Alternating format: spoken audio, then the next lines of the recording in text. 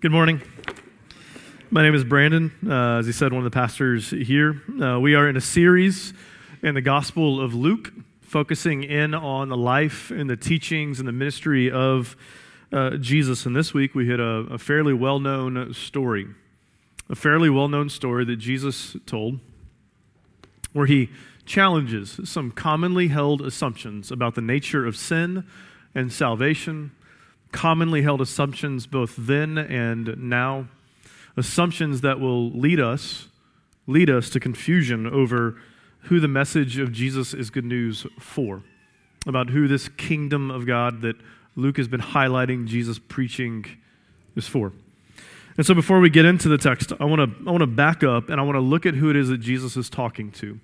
Because being able to identify who it is that this conversation is with, who this story is being told to, will help us to understand precisely what it is that Jesus is saying. And so let's go back to the beginning of chapter 15, and it starts out like this. Now, the tax collectors and sinners were all drawing near to him being Jesus.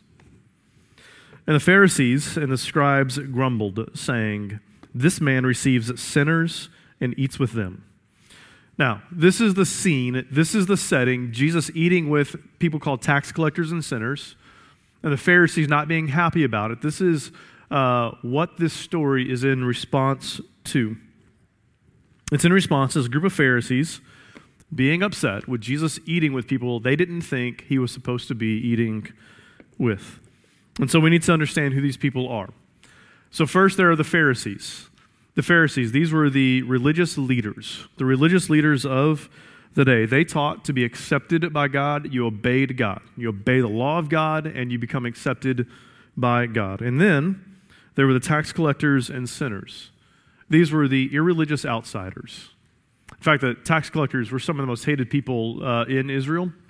They worked with the Roman government, levying the taxes, but then they would have a few percentage points for themselves on top, exploiting the Jewish people, but there was nothing that the Jews could do about it. And so these were some of the most hated people in the land. And then sinners. These are people who have no chance with God in their eyes, in the Pharisees' eyes. It wasn't like an individual, like you're a sinner, you're a bad person. It was just a collective group of people who had no chance at a relationship with God because they had been unfaithful to the law of God. So these two groups of people, these two groups of unwanted outsiders, they are coming near to Jesus, and Jesus, instead of doing what he is supposed to do, tell them this is what you need to go to do and to get your life right. This is what you need to go and do in order to become acceptable to God. What does he do? He sits around a table. He cooks a meal with them. He says, how do you like it? Overdone, underdone? What about the wine? What about the wine? A little bitter for me. Tell me this. Tell me about your story. Tell me your childhood. Tell me about your life. How did you end up where you are? Jesus has a meal with people that the Pharisees think he has no place and no business having a meal with. In fact, what he's supposed to be doing is correcting them and instructing them, not eating with them. So why would this upset the Pharisees? Well, for one, a meal communicates a degree of acceptance. A meal communicates a degree of acceptance, and this would have bumped up against the Pharisees' view of how the world and how God worked. You see, to the Pharisees, this is how it worked. You do what's right, and you're accepted. You do what's wrong, and you're rejected. Do what's right, accepted. Do what's wrong, and you're rejected. And these groups of people had both been living lives, doing what was wrong, disobedient, and deserved to be rejected, not people that you share a meal with. And so Jesus enters in, he presses in, and he corrects them with a story. It's a representative story. What do I mean by representative story? What I mean is that the characters in the story represent people in the audience, people listening. And so the story that he tells, it has three main characters. There's the younger brother, the older brother, and the father.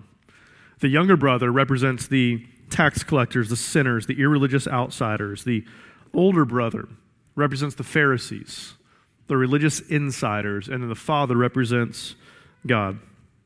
In this story, the way that he tells it is intended to be a story that everyone in this room, Christian or non-Christian, is able to identify with and find yourself in this story. I want to, if I have time in the end, make a case that everyone in this room will be able to identify with either one or both, older brother or younger brother. You're meant to find yourself in this story. And so here's what I want us to do. I want us to enter into the story, and I want us to treat the story like a story, not a set of theological propositions. Not like a theological equation, but treat the story as a story, since what Jesus did was give a story. I want to enter into the story, start where the story starts, and then see what he might have to say to us. And so he starts with the younger brother, and so we are starting with the younger brother, verse 11.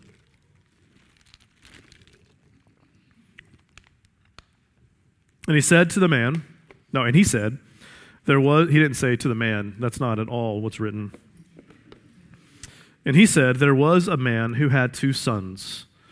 And the younger of them said to his father, Father, give me the share of my property that is coming to me. And he divided his property between them. Now, let's set the cultural stage here. The younger brother would have been entitled to 1/3 of the inheritance. So the older brother would have gotten 2/3. Younger brother would have gotten 1/3. Now, this was not illegal to ask for your portion of the inheritance early. It was not illegal. It wasn't breaking any law or rule, but it would have, however, nonetheless been a shocking request. It would have been a shocking request, and the father would have heard this request like this. Father, I wish you were dead. Give me what belongs to me. Father, I want to live as if you are dead. Give me my inheritance. Father, I want to live my life tomorrow as if you are no longer alive. Give me my 1/3 so that I can go and be about my way. In other words, the younger brother is saying to the father, I don't want you, I want your stuff. I don't want you, Father. I don't want a relationship with you. I want what it is that you can give me. Give me my 1/3.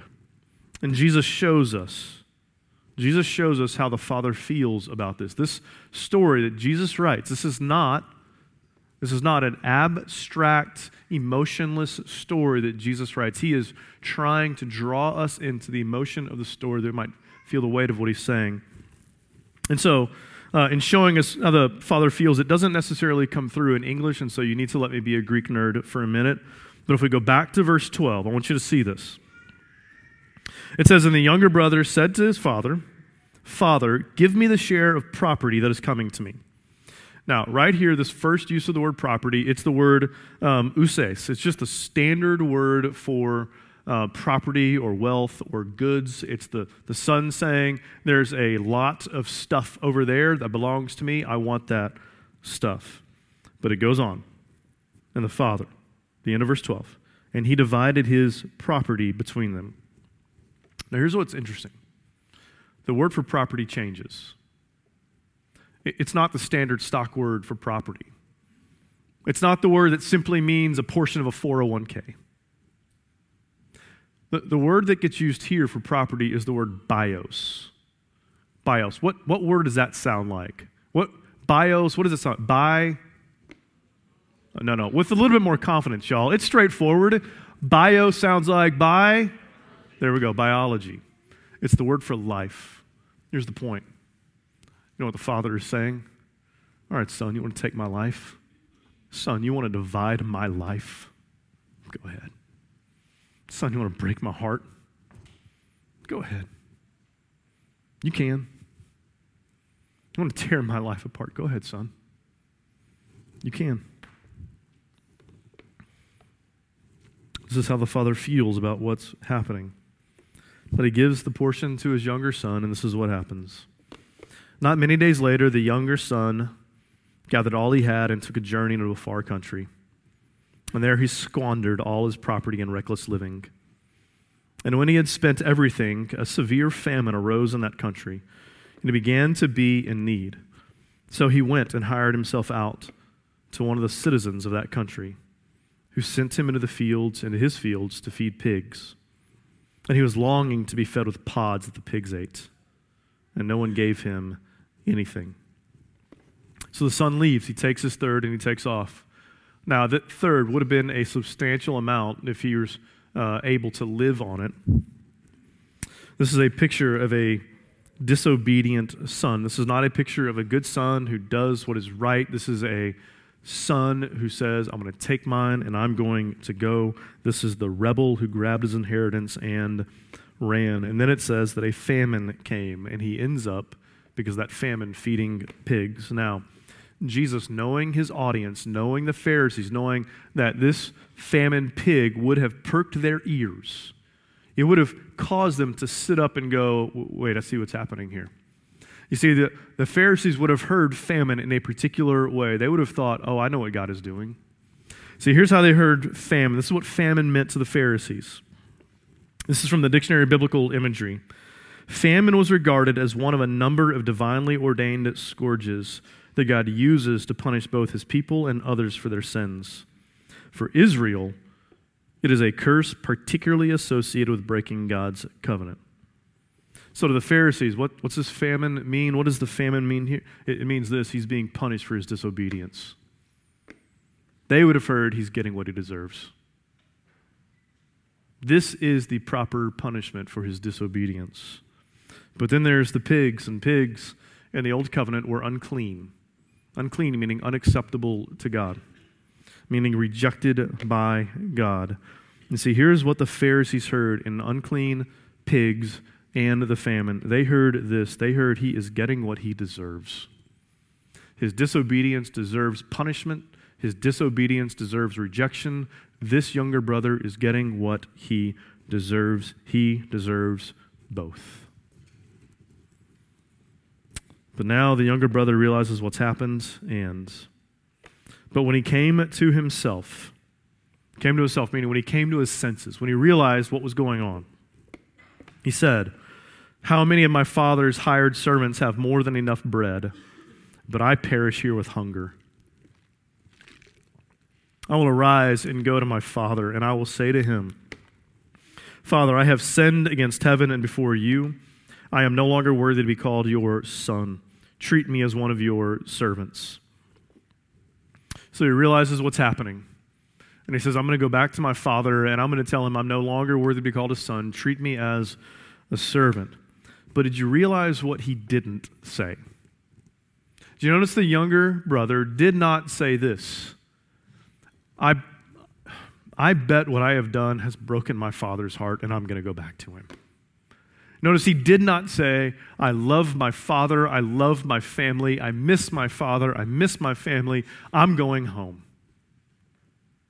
He did not say that. He did not say, I'm going to return to my dad because I love my dad and I miss my dad. What he does is he says, look at my situation. Look at what I've done. Look at my life. I grew up with servants, and now they have a better life than I do. I'm working for pigs. I want the food that pigs eat. Look at my life. I thought if I could get my third takeoff, that would be the good life that I wanted, and look at where it has got me. I am going home not because I miss my father. I'm going home because I am hungry and I don't want to starve to death. Let me tell you what I love about Jesus' teaching. I love 1,000 things about Jesus' teaching. I dislike nothing about his teaching, for the record. I love how real life his teaching is. I love how easy it is for us to identify with this, because who in this room hasn't looked at their life and said, what have I done? Oh, what have I done? I wish I hadn't done that. Who can't identify with somebody with a little regret in their life? I love how real life his teaching is. But now here's the thing. If the younger brother is going to return to the father, there are some cultural norms and expectations that he is meant to follow. The Pharisees would have known this, and here are the expectations. Expectation one is that he would have been disciplined by the father. If he goes back to the father disciplines this son. And expectation two, is that he has to work to pay back all the money he has blown. So when he says, I'm no longer worthy to be called a son, treat me like a servant, he knows that if I go back, it is expected that I would be treated like a servant and not a son. That I have to work like a servant to pay back all that I have blown. But is that what happens? Let's keep reading. And when he arose and came to his father, imagine how this younger brother, this son, must have felt right now. The anxiety, anticipation, how is this going to go? How is my father going to receive me? And I'm starving. Does he have food for me? But while he was still a long way off, his father saw him and felt compassion and ran and embraced him and kissed him. And the son said to him, Father, I have sinned against heaven and before you. I am no longer worthy to be called your son. But the father said to his servants, Bring quickly the best robe and put it on him, and put a ring on his hand and shoes on his feet, and bring the fattened calf and kill it. And let us eat and celebrate. For this my son was dead and is alive again. He was lost and is found. And they ate and began to celebrate. The son returns to his father, expecting to be treated like a servant. And what happens? The father runs to him. And now listen to me. Middle Eastern patriarchs did not run. Women ran, children ran, youth ran. The patriarch of the family did not run. For him to run, his legs would have been visible, which would have been culturally disgraceful. It would have been undignified. The patriarch did not run, but this father runs to him, and he doesn't run to him to discipline him. He runs to him to kiss him. To kiss him. A sign of love and affection and embrace. And then he says, Go get my best robe and put it on him. Go get my best robe and put it on him. He does not say, Hey son, you stink. You've been wallowing in pigs. Go take a shower, clean yourself up. Somebody get a robe ready for him when he gets out of the shower. He says, Put it on him.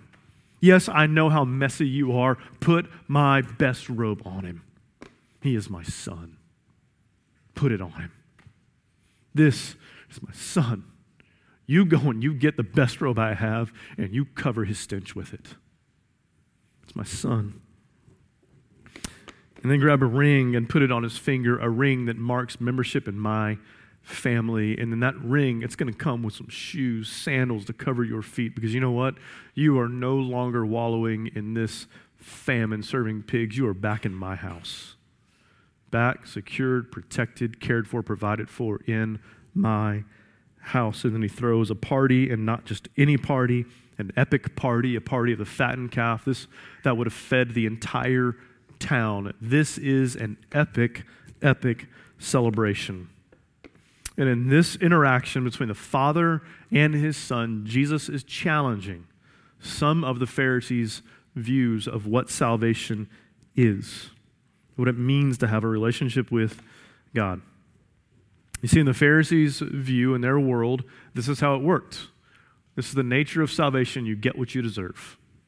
You get what you deserve. If you obey, you are accepted. But here's the thing, and listen, I'll tell you up front, I'm stealing this next line from Tim Keller.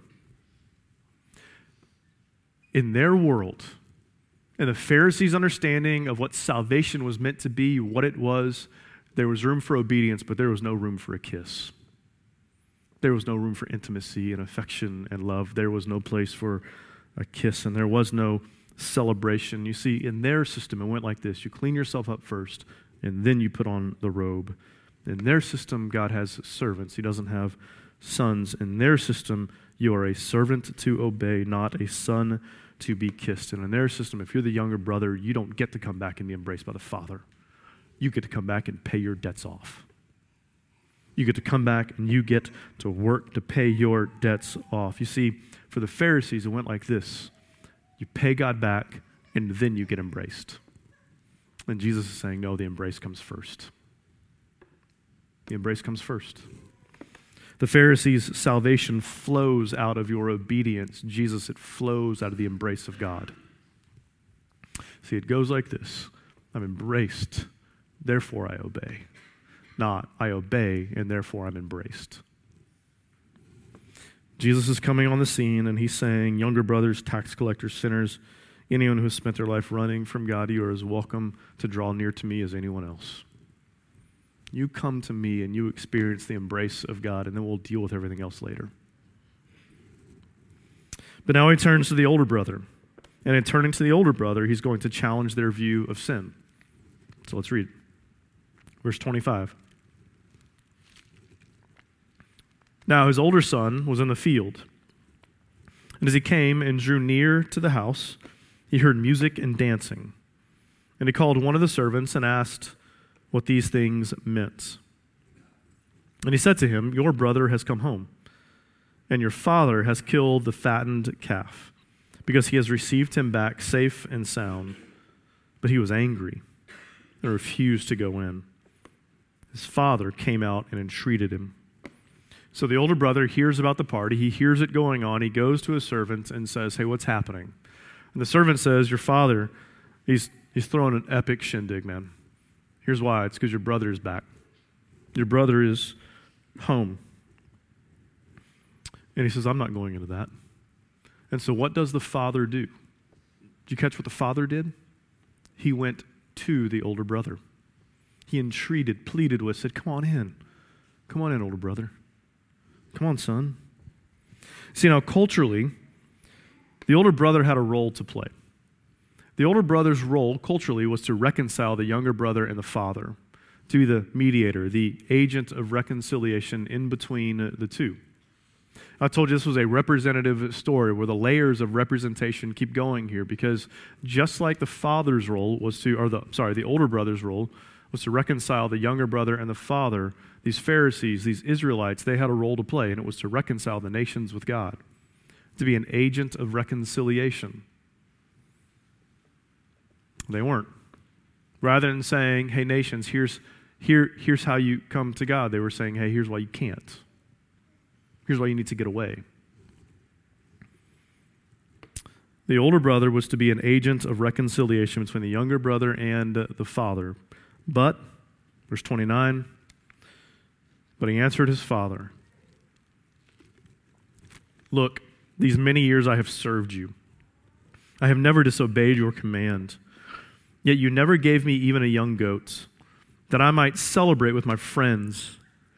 But when this son of yours came, this son of yours, you see how transactional he gets. It's no longer my brother, it's this son of yours. When this son of yours came, who has devoured your property with prostitutes, you killed the fattened calf for him. Look at how he responds. The father comes and says, I've got a party, come on in. And the older brother says, no. Look, I have obeyed you, Father. I have served you. I have done what is right. Do you notice what it doesn't say here? You notice the older brother doesn't say, I have loved you my entire life. No, it says, I've obeyed you. Notice it doesn't say, I have delighted in your protection and safety and security. No, it says, I have obeyed your command. I have not disobeyed you. I have done this, and I didn't even get a goat. He gets the fattened calf. I didn't even get a goat. You gave him a party at the Ritz. You didn't even give me a pizza party for some friends. I deserve it, not him. I have earned it, not him. Dad, I'm the one who deserves the party. See, and this is where Jesus starts to really diagnose and challenge their view of what sin is. See, here's the picture that you get. The picture you get is that the root of sin is this statement, I don't want my Father, I can do it on my own. I don't need the Father, I can do it on my own. I don't need God, I can do it by myself. I can be my own Savior. You see, the younger brother, it goes like this. I don't want you, Father. I can do it on my own. The older brother, it goes like this. I don't need you, Father. I can earn it on my own. See, sin isn't just what you do, it includes why you do it. See, motivation matters. Why you do what you do matters. God is after the hearts of his people. See, you can have two lives that look identical. One motivated by love, one motivated by self-righteousness. And they can look the same. And Jesus is saying to the Pharisees, listen, I know what your life looks like. I know how you live your life. I see what you do. And it looks like it's in line. But here's the problem. God sees your heart. He knows that you're a loveless, cold. You're not motivated by affection for him. You are doing what you think it takes to get what your father owes you. Motivation matters. The older brother wasn't obeying because he loved his father. He was obeying to get from his father. And so the question is, how does the father respond? Verse 31. And he said to him, Son, you are always with me, and all that is mine is yours. It was fitting to celebrate and be glad, for this your brother was dead and is alive. He was lost and is found. He does not come to the older brother and say, how dare you act like this with me? I have done this for you your entire life. How dare you respond like this? He comes to the older brother and he says, all that is mine is yours. All that is mine is yours. Listen, just because I love your brother doesn't mean I love you less. Just because I'm celebrating your brother doesn't mean I don't want to celebrate you. All that is mine is yours. And then the younger brother, he is alive and he is home, and we ought to celebrate that. But again, this representative story has layers to it, and this story isn't simply about tax collectors and Pharisees. It's also about Israel and the nations. It's also about the kingdom of God and who this kingdom of God is good news for. It's also about the role of Israel among the nations. It's about God reconciling and bringing all of the nations into his family, which brings me to another point. There was one more audience intended for this story. There was an audience beyond the audience of the Pharisees and the tax collectors that was intended for this story, and that audience is you. That audience is you. And for what this story is meant to say to you, we have to go back to the Father and his robe. Because you see, this robe wasn't just any robe. It wasn't just any robe. It was not a generic robe. This robe, the word that for this robe that gets used here is only used a few other times in the New Testament, and I want to read you 4 of them. I want to read you the 4 other times, or 4 of the, I believe, 6 other times that this word is used in the New Testament. And it says this, Revelation 7:9, after this I looked, and behold, a great multitude that no one could number, from every nation, from all tribes and peoples and languages, standing before the throne and before the Lamb, clothed in what? What? Louder, with some, clothed in white robes, with palm branches in their hands. Verse 13, then one of the elders addressed me, saying, who are these clothed in white robes, and from where have they come? I said to him, Sir, you know. And he said to me, these are the ones coming out of the great tribulation. They have washed their robes and made them white in the blood of the Lamb. In Revelation 22, the end of the story, blessed are those who wash their robes in what? In the blood of the Lamb, so that they may have the right to eat of the tree of life and enter the city by the gates. You see, this robe, as we read forward in the Bible, it's not just any robe. It is not a generic robe. It is the robe that you have in Christ. It is the robe that he died on the cross to purchase for you. It is what he has put on you. You know what Matthew says? Matthew says that Jesus put on a scarlet robe on the way to the cross so that you could put on a white one.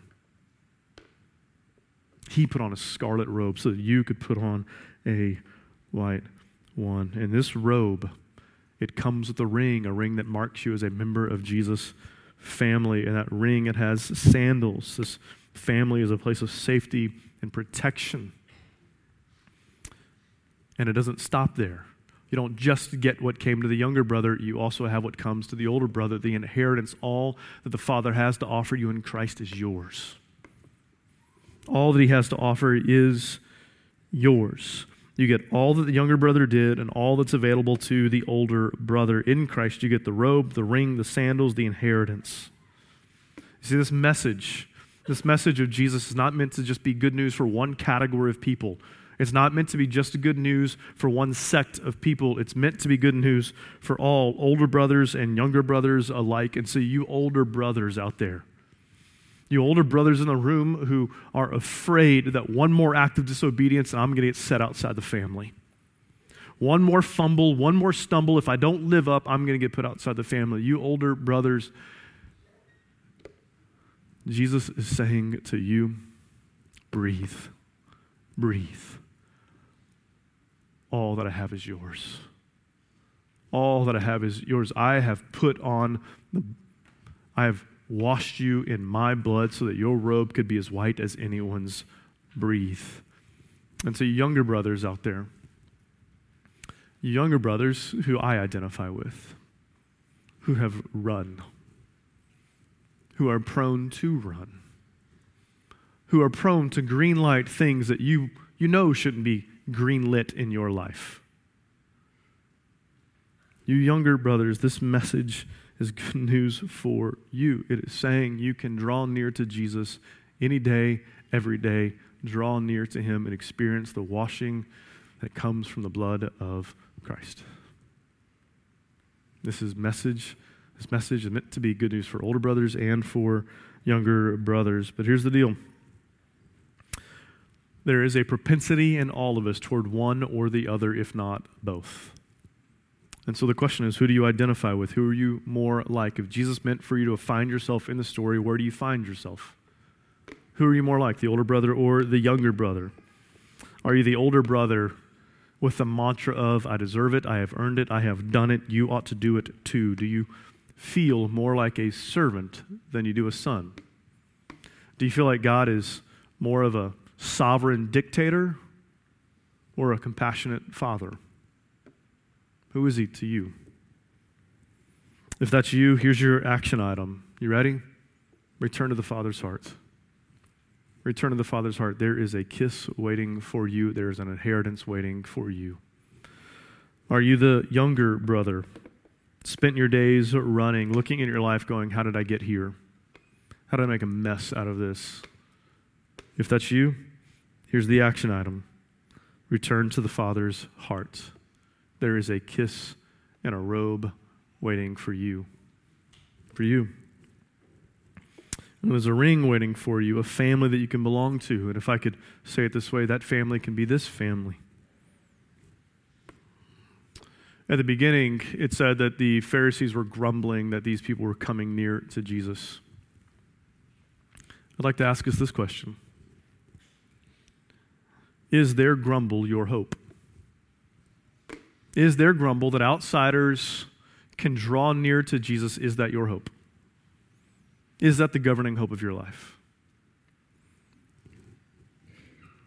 Is the governing hope your job, your spouse, or is it drawing near to him? To help diagnose this question, let me ask this.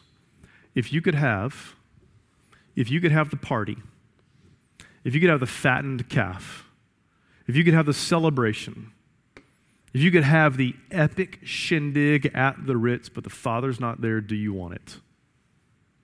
Do you want it?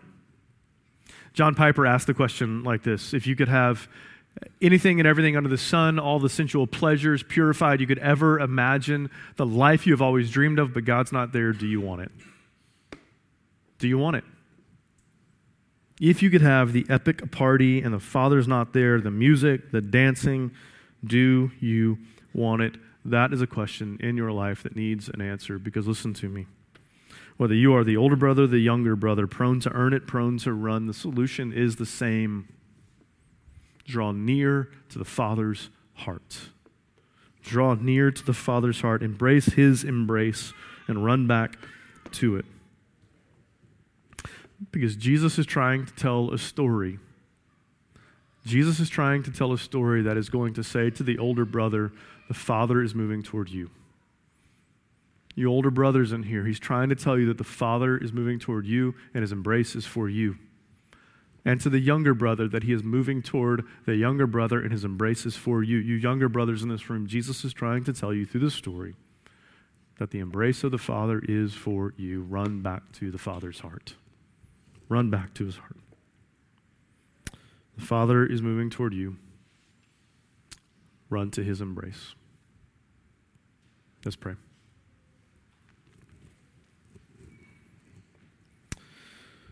Father, thank you for a story like this that we can so easily identify with. Thank you for how this helps us understand a bit more about sin and a bit more about salvation and who Jesus' message is good news for.